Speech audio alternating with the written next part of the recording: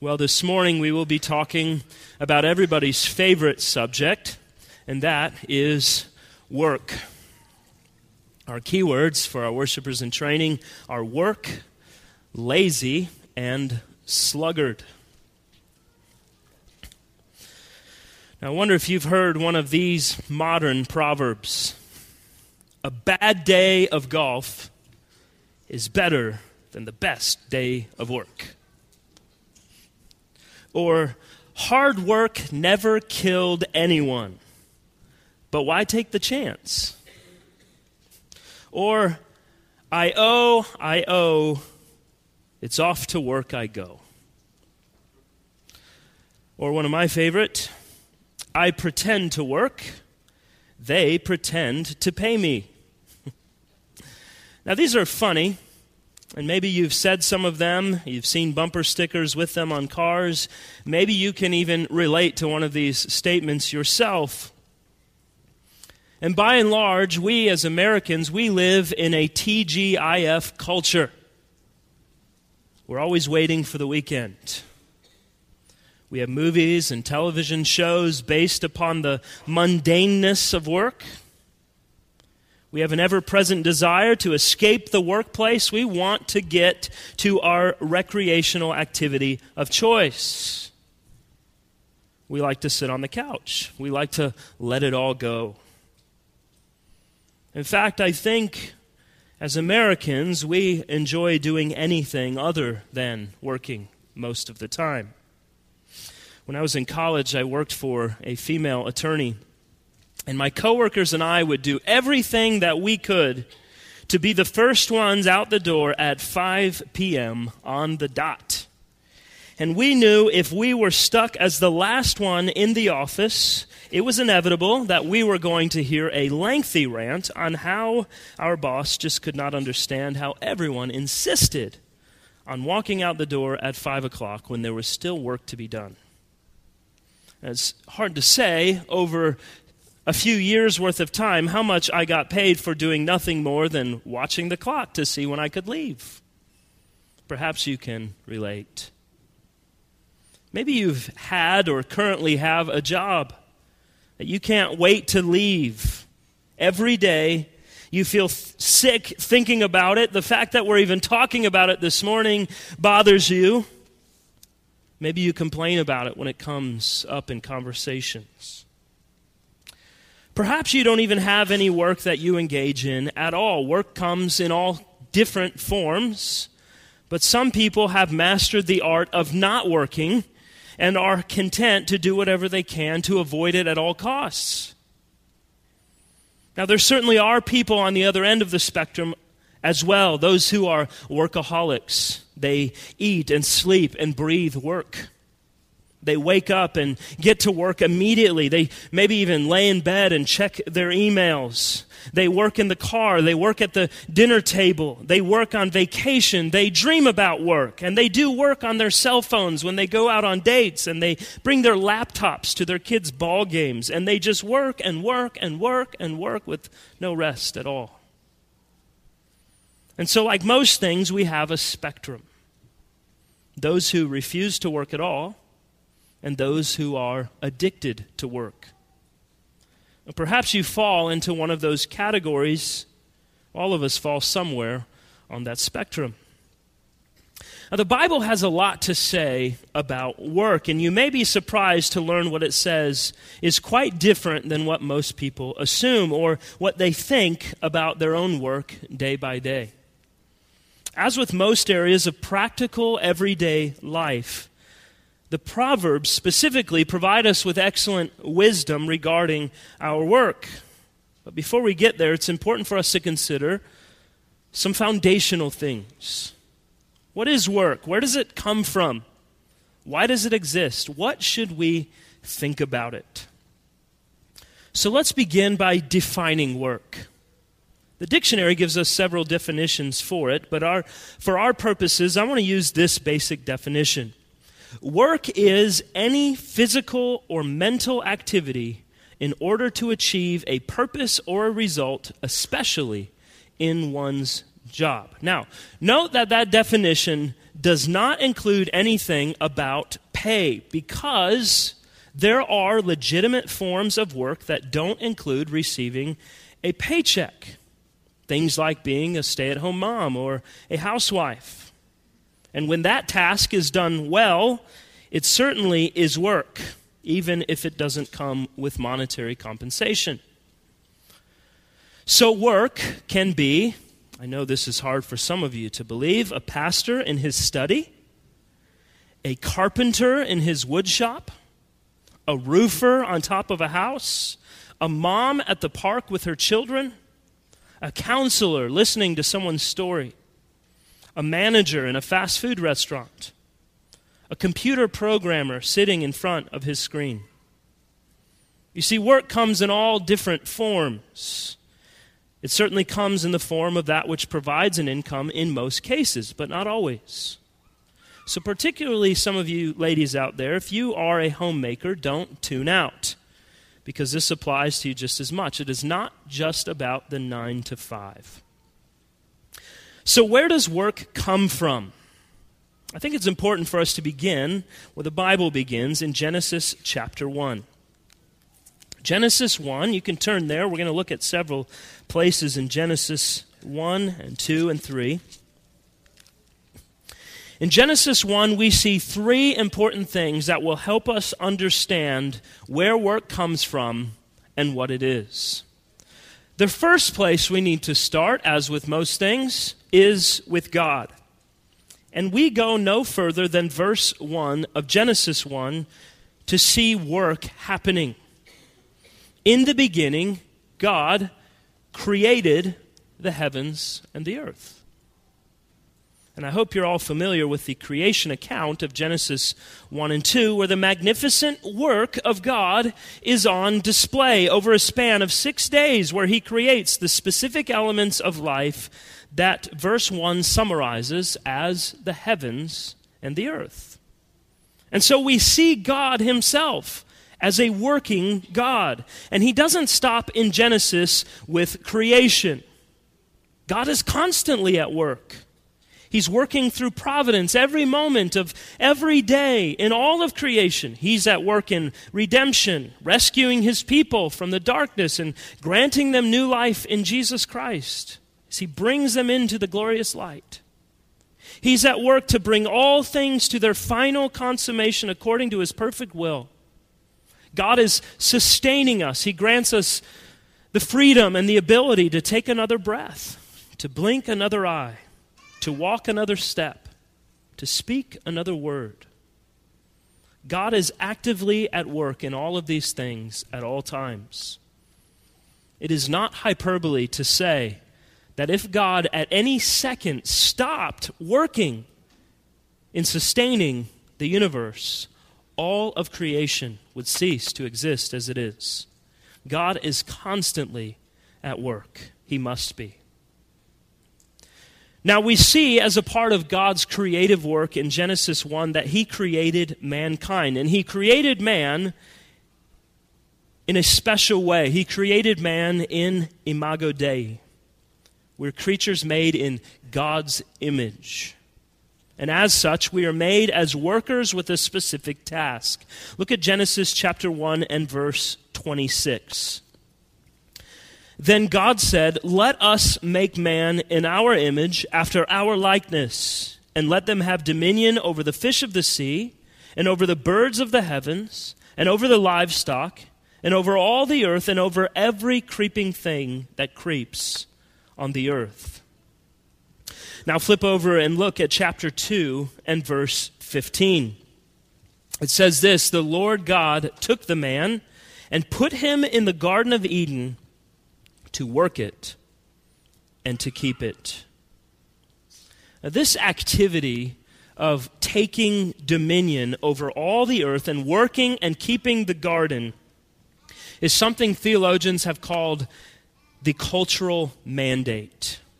The cultural mandate. As man has been created in God's image, man has been created as a worker. Therefore, mankind, men and women, have the responsibility to harness and utilize the earth's resources for service and for enjoyment.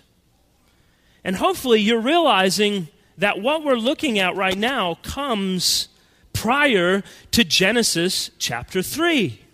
And that's very significant because it means that work was given to mankind prior to the fall. The first job recorded in the Bible was given to Adam by God in the Garden of Eden. Cultivate the ground, take dominion over all the earth. It seems like a mundane job, doesn't it? Gardening. But you know what? It's a dignified job. It is a holy job because God provided it and God called it good.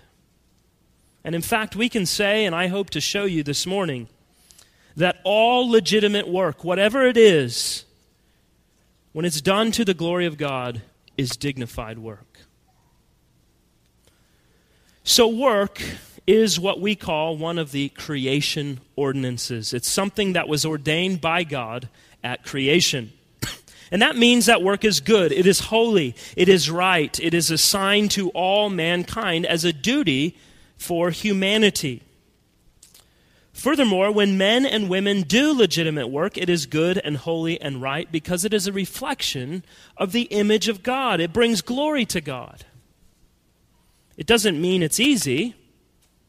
There's a reason for that. In Genesis 3, one of the elements of the curse that God brought upon man as a result of his disobedience in the garden, breaking the covenant of works, is that his work, that which man must do, that which man was created to do, will be very difficult. Look at Genesis chapter 3, beginning in verse 17. He says to man, "Because you have listened to the voice of your wife and have eaten of the tree of which I commanded you, you shall not eat of it. Cursed is the ground because of you.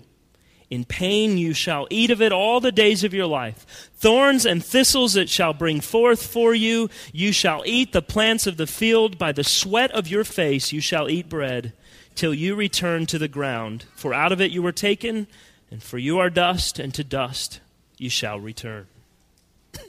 So we have a problem here, don't we? Because we are made in God's image, we have been designed to work, and in our work we are to reflect the glory of God, His excellence, His creativity.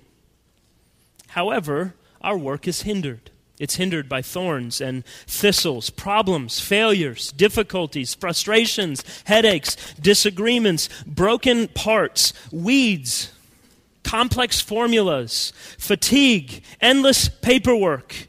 And it goes on and on and on, right? However, the Bible could not be more clear than what we read from the Apostle Paul. In 1 Thessalonians 4, he writes this: "Aspire to live quietly, to mind your own affairs, and to work with your hands, as we instructed you, so that you may walk properly before outsiders and be dependent on no one." And then in 2 Thessalonians chapter 3, Paul says this: "If anyone is not willing to work, let him not eat." So you see, work is not a product of the fall. Work came before the fall.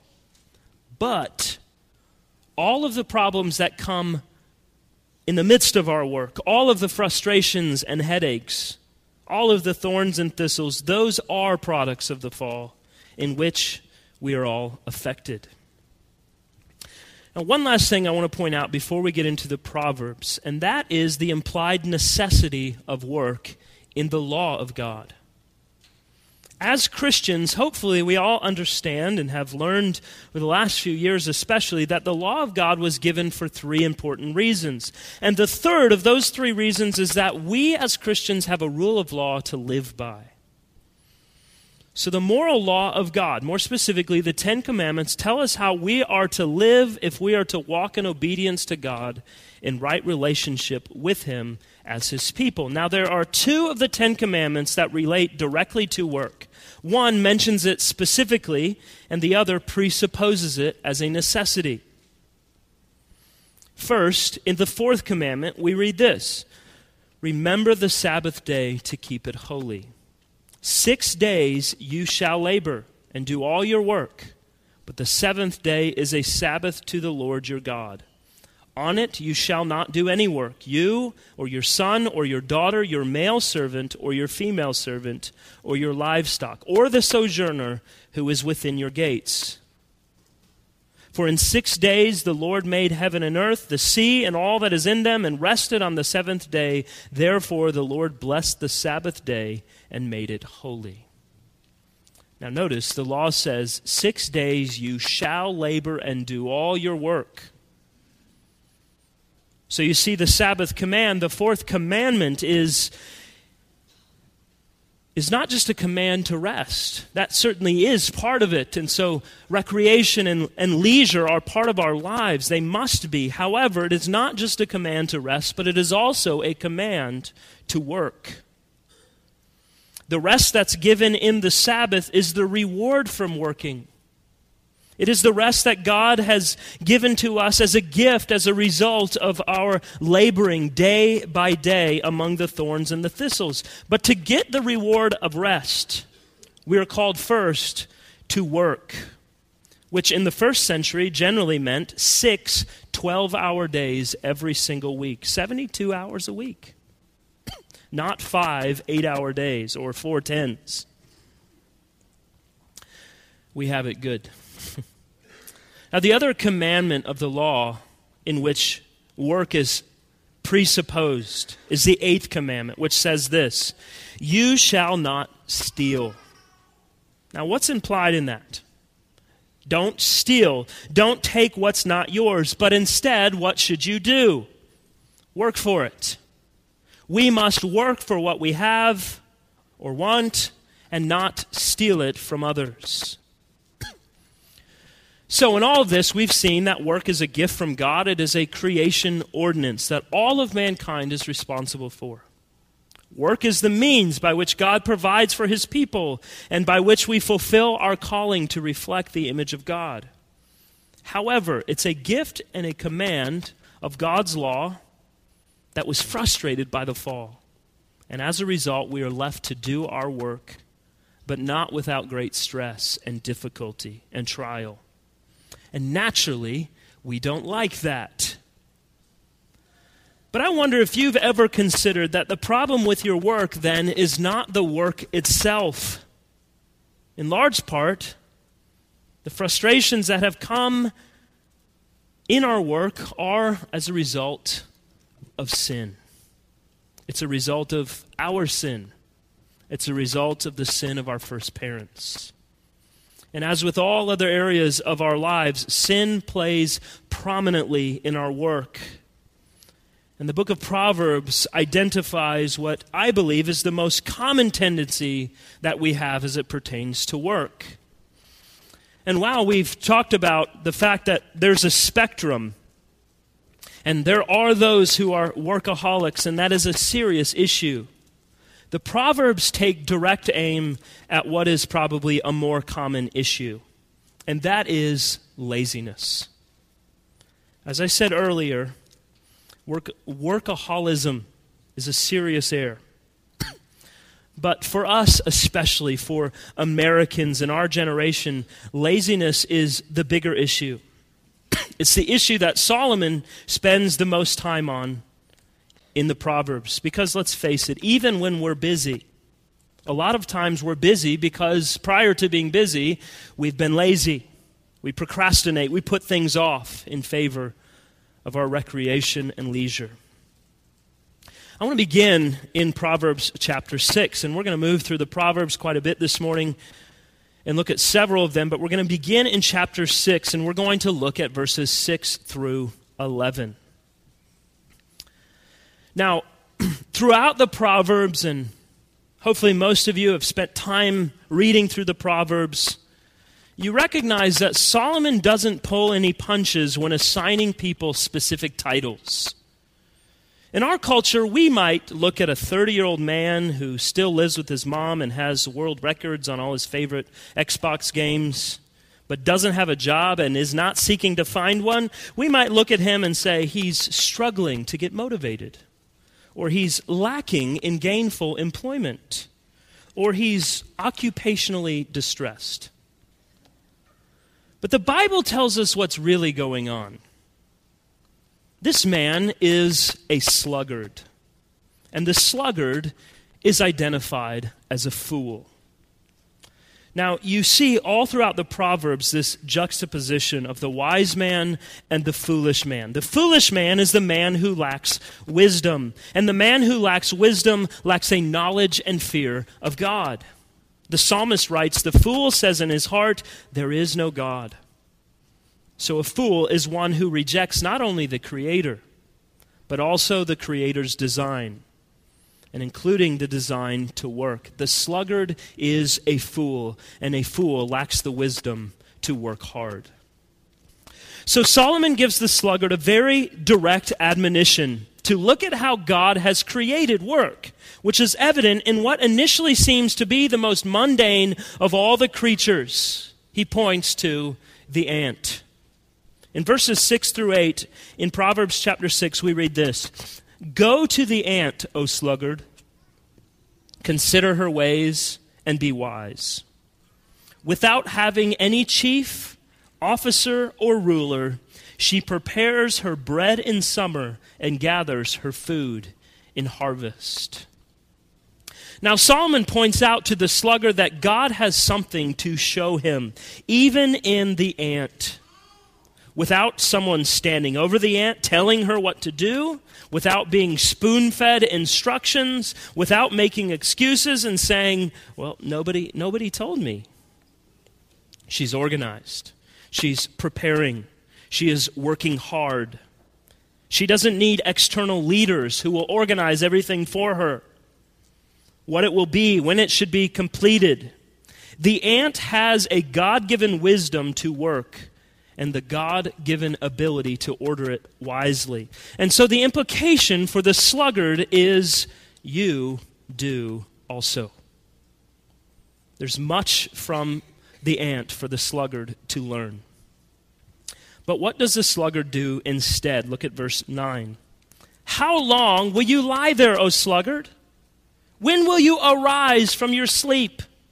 A little sleep, a little slumber, a little folding of the hands to rest, and poverty will come upon you like a robber, and want like an armed man." The diligent work, the industriousness, the foresight, the planning and organization of this, the simple little ant provides a stark contrast to the sluggard. He lies in his bed and he sleeps. And we'll look at this aspect a little bit later, but you see the difference that's drawn out here. Surely you've watched a team of ants in a line, marching in order, moving food and moving grains of sand that will be used for shelter for the good of their colony. Did you know that an ant can carry up to 50 times its own weight in its mandibles? They're hard workers. And to think they only live for about 2 months before they die. So what do we say of the ant? They spend their whole lives working. The sluggard, he spends his life sleeping. Now, if your heart works anything like mine, I know you might be thinking right now, well, I'm not a sluggard. I don't just lay around all day sleeping my time away.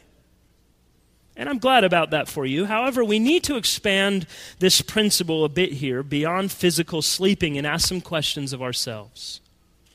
How much time do we willfully waste because we are unwilling to do the work that we're called to? Maybe you have a job where you can get by with spending your time on your cell phone throughout the day, looking at Facebook, sending text messages. Is that what your employer's paying you to do? It's a lazy approach to work. In fact, it's stealing from your employer. Maybe you're a homemaker. And I know, just being at home, there are plenty of things around the house that can prove as distractions. How do you deal with those distractions?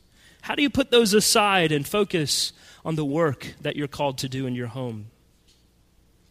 Let's consider some other descriptions of the sluggard in Proverbs. Look at Proverbs 15 and verse 19. And this might help us answer some of the questions we're asking a bit more honestly. Proverbs 15:19 says this, "The way of a sluggard is like a hedge of thorns, but the path of the upright is a level highway." Well, what does that mean? Well, in the eyes of the sluggard, everything is just too difficult. The way forward is just way too tough. In fact, it might be dangerous. It might be unwise. It's surrounded by a hedge of thorns. Have you ever been in that state of mind? Perhaps as a student, you have papers to write, assignments to complete, several projects to do. They've all been given to you weeks prior, but they're all due tomorrow, and you've done nothing. So what's the best thing to do when you have the work piling up around you? The sluggard, having put it off this long, will say, "It's too difficult. And instead, I'm going to turn on the television and waste my time away." I love how sarcastic and playful the Proverbs can be at times. In two different places, in chapter 22 and verse 13 and chapter 26 and verse 13, Solomon writes this, "The sluggard says, 'There's a lion in the road. There's a lion in the streets.'" So the picture here is a grown man who's lying around all day at home, and his mom comes and tells him, "You need to get out there and you need to get a job." What does he say? "Well, I would love to do that, but there's lions outside, and as soon as I go out there, they're going to get me." You see, sluggards have excuses. They have all kinds of excuses, one after the other after the other. They make excuse after excuse why things don't get done and why they are just better off being lazy. This man has an irrational fear. And while we see it as absolutely ridiculous, he believes what he says. Surely, nobody can fault him for staying home when there's a possibility of being mauled to death by a lion. Now, you might not be willing to admit this out loud, but has this ever been true of you? It may not be this irrational fear that drives you to laziness, but you are certainly no stranger to making excuses.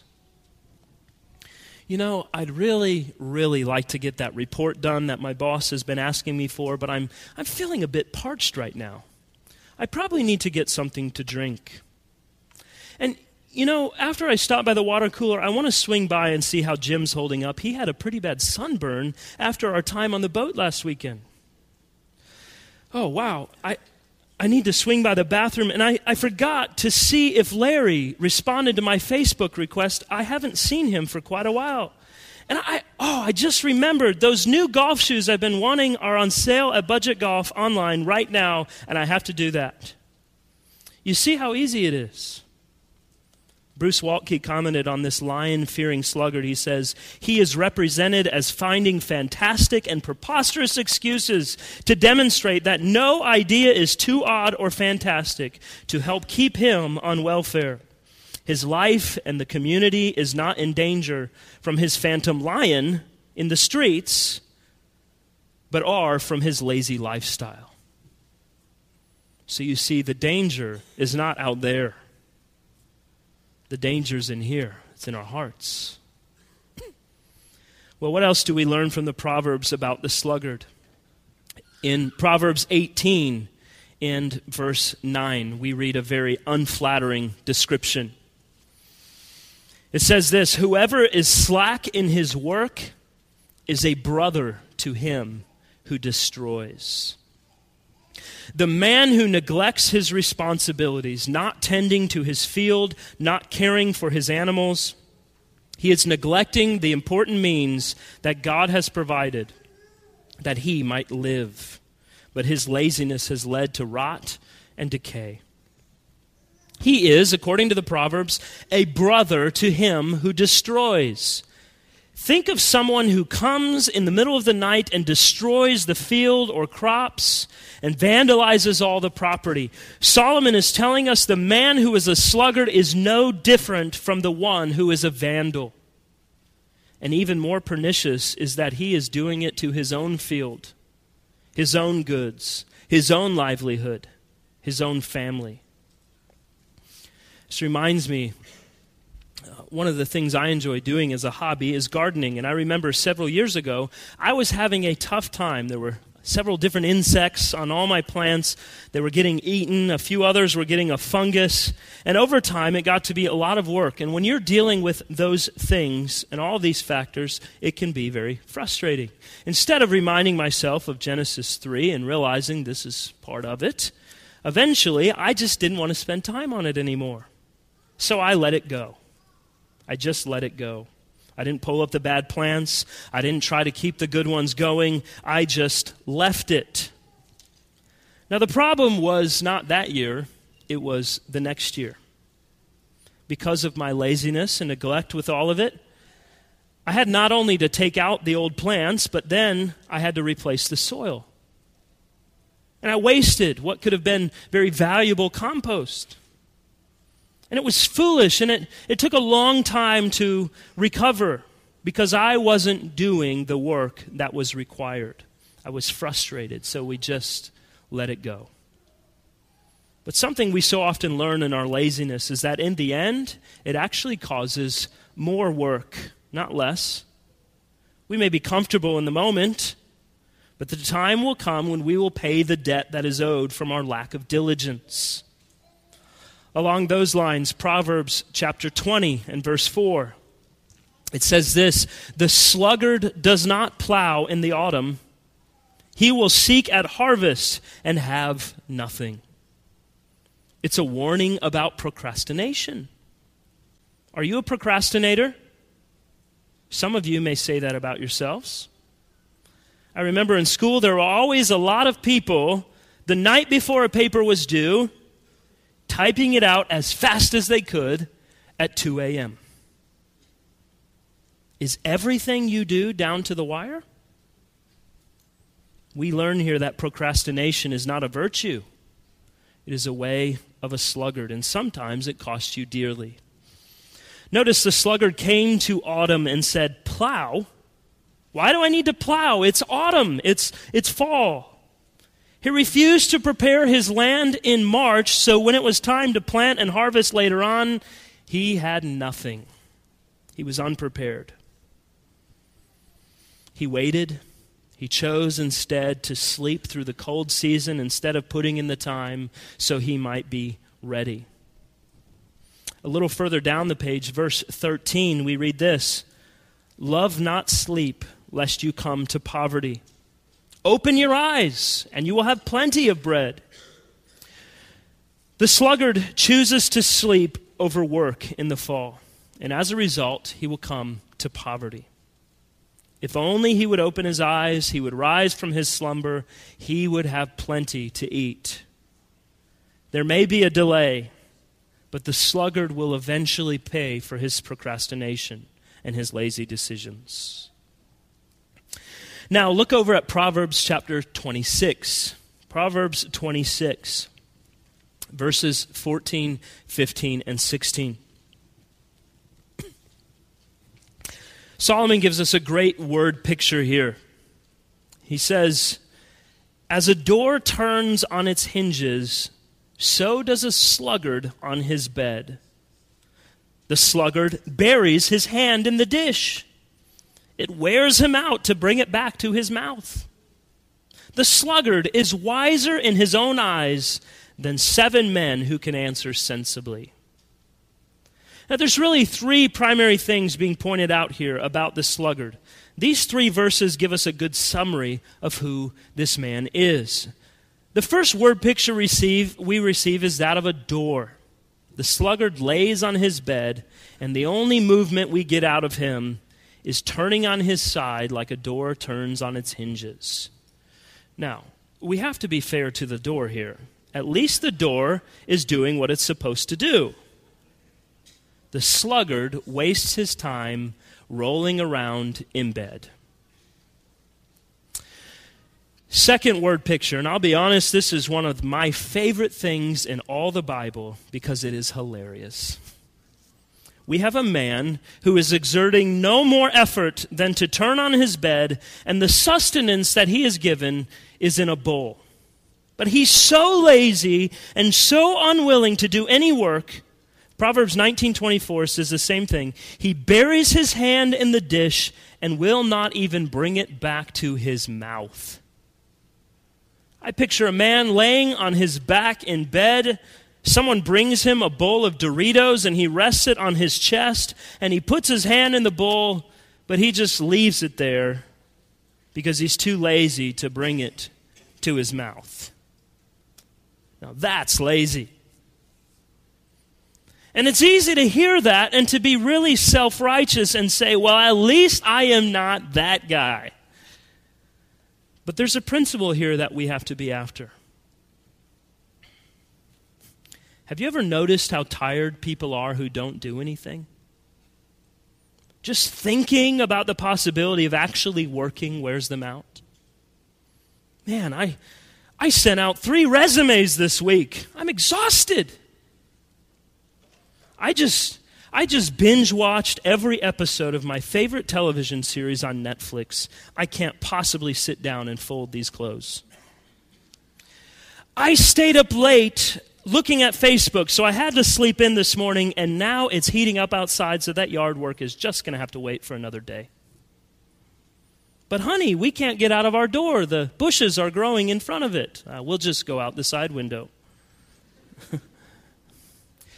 The third picture we get here, a sluggard who is wiser in his own mind than the wisdom of 7 other men. This guy is absolutely convinced of his own wisdom and certainly doesn't see himself as he truly is.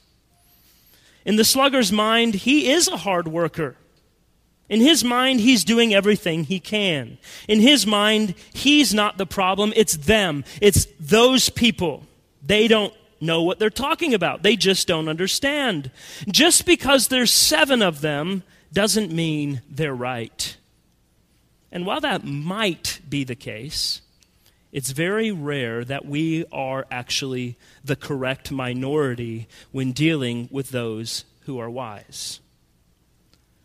The principle here is that the sluggard is unteachable. They don't receive correction. They don't take any input. They don't ask for anyone to give them any feedback. It's purely a matter of circumstances for them. It's always someone or something else's fault. Do you ever find yourself in that position? The reason you're not getting anything done, the reason you're putting off the things you need to do and pursuing all of these other activities instead is because of the circumstances. Others just don't understand. Is it possible that your assessment of the whole situation is maybe a little off? Are you simply unwilling to hear the counsel of others because you assume you've got it all figured out? If so, the Bible doesn't simply say you're a sluggard when it comes to work. It says you're a fool. And so often, someone who's lazy assumes their laziness is their issue to deal with. It doesn't affect anybody else. But that's not true, is it? When has there ever been a sin committed that doesn't affect other people? Proverbs 10:26 says, like vinegar to the teeth and smoke to the eyes, so is the sluggard to those who send him. You may receive counsel from 7 godly, wise people and reject it all, but in doing so, you have become a burden, an irritation like smoke in the eyes, an acidic, bitter taste in their mouth. The sluggard is a drain on those who seek to offer help. Well, let's get to the heart of what's going on with the sluggard. Look at Proverbs 24. Proverbs 24, verses 30 through 34. It says this, I passed by the field of a sluggard, by the vineyard of a man lacking sense. And behold, it was all overgrown with thorns. The ground was covered with nettles, and its stone wall was broken down. Then I saw and considered it. I looked and received instruction. A little sleep, a little slumber, a little folding of the hands to rest, and poverty will come upon you like a robber, and want like an armed man. Do you see what happens with those who disdain God's gift of work in their lives?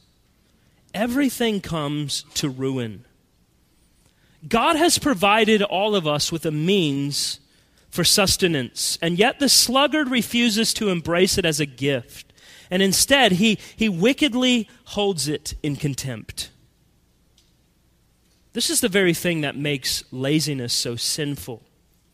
God promises us that He will provide for our needs. He does so through the means of work, and He gives His people opportunities. He gives us physical strength. He gives us soundness of mind. But in the end, when we refuse to work, we are wickedly rejecting that which God has provided.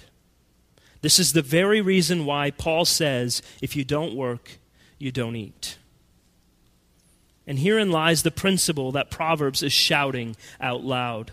Laziness is not just someone's makeup that we are to laugh off and deal with. Laziness is a sin. It's a moral and spiritual issue that must be eliminated from the Christian's life. And we want to blame a lot of things, but in the end of the day, we have to say that the Bible is true. This is an issue of the heart. A refusal to work in whatever capacity the Lord has called us to is a sin. And if you're a sluggard, you need to repent. If you love sleep and you hate work, you're a sluggard. Now listen, I know there are some situations where a person is unemployed because they're disabled or because of other situations, and maybe they're not lazy. There are other situations where someone is diligently looking for work. Their work each and every day is looking for work. And there's all sorts of different issues where that may be the case. So it doesn't always involve going to an office or a job site or making a paycheck that we call something work. Someone's work may be looking for work. Someone may be disabled and unable to work. But let's be honest. Almost anyone who is going to seek to make excuses isn't in one of these categories. Most often, they're self-righteous sluggards. Those who want to work and can work, in general, God will provide for. So you see, the issue of work is an ethical issue. I know we didn't talk much about the issue of workaholics, and I'm certain a few may exist in our midst, but the heart issue is the same. It's a moral and spiritual issue in which we think of work either too low or too high. They both lack in genuine gospel transformation. And you may hear all of this and think, well, anyone can do this. Anyone could just change their behavior, and all of this is just going to fall into place.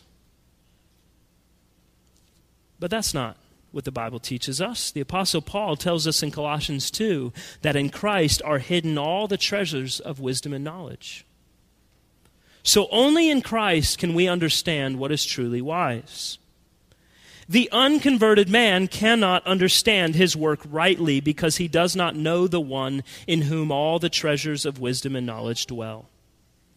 Even if, from an earthly perspective, a man is the best and hardest worker we know, he works hard, he does a good job, maybe he even loves his job, we have to agree with Scripture that his motivation and his pursuits are opposed to God, which is all the more an indictment on the lazy Christian.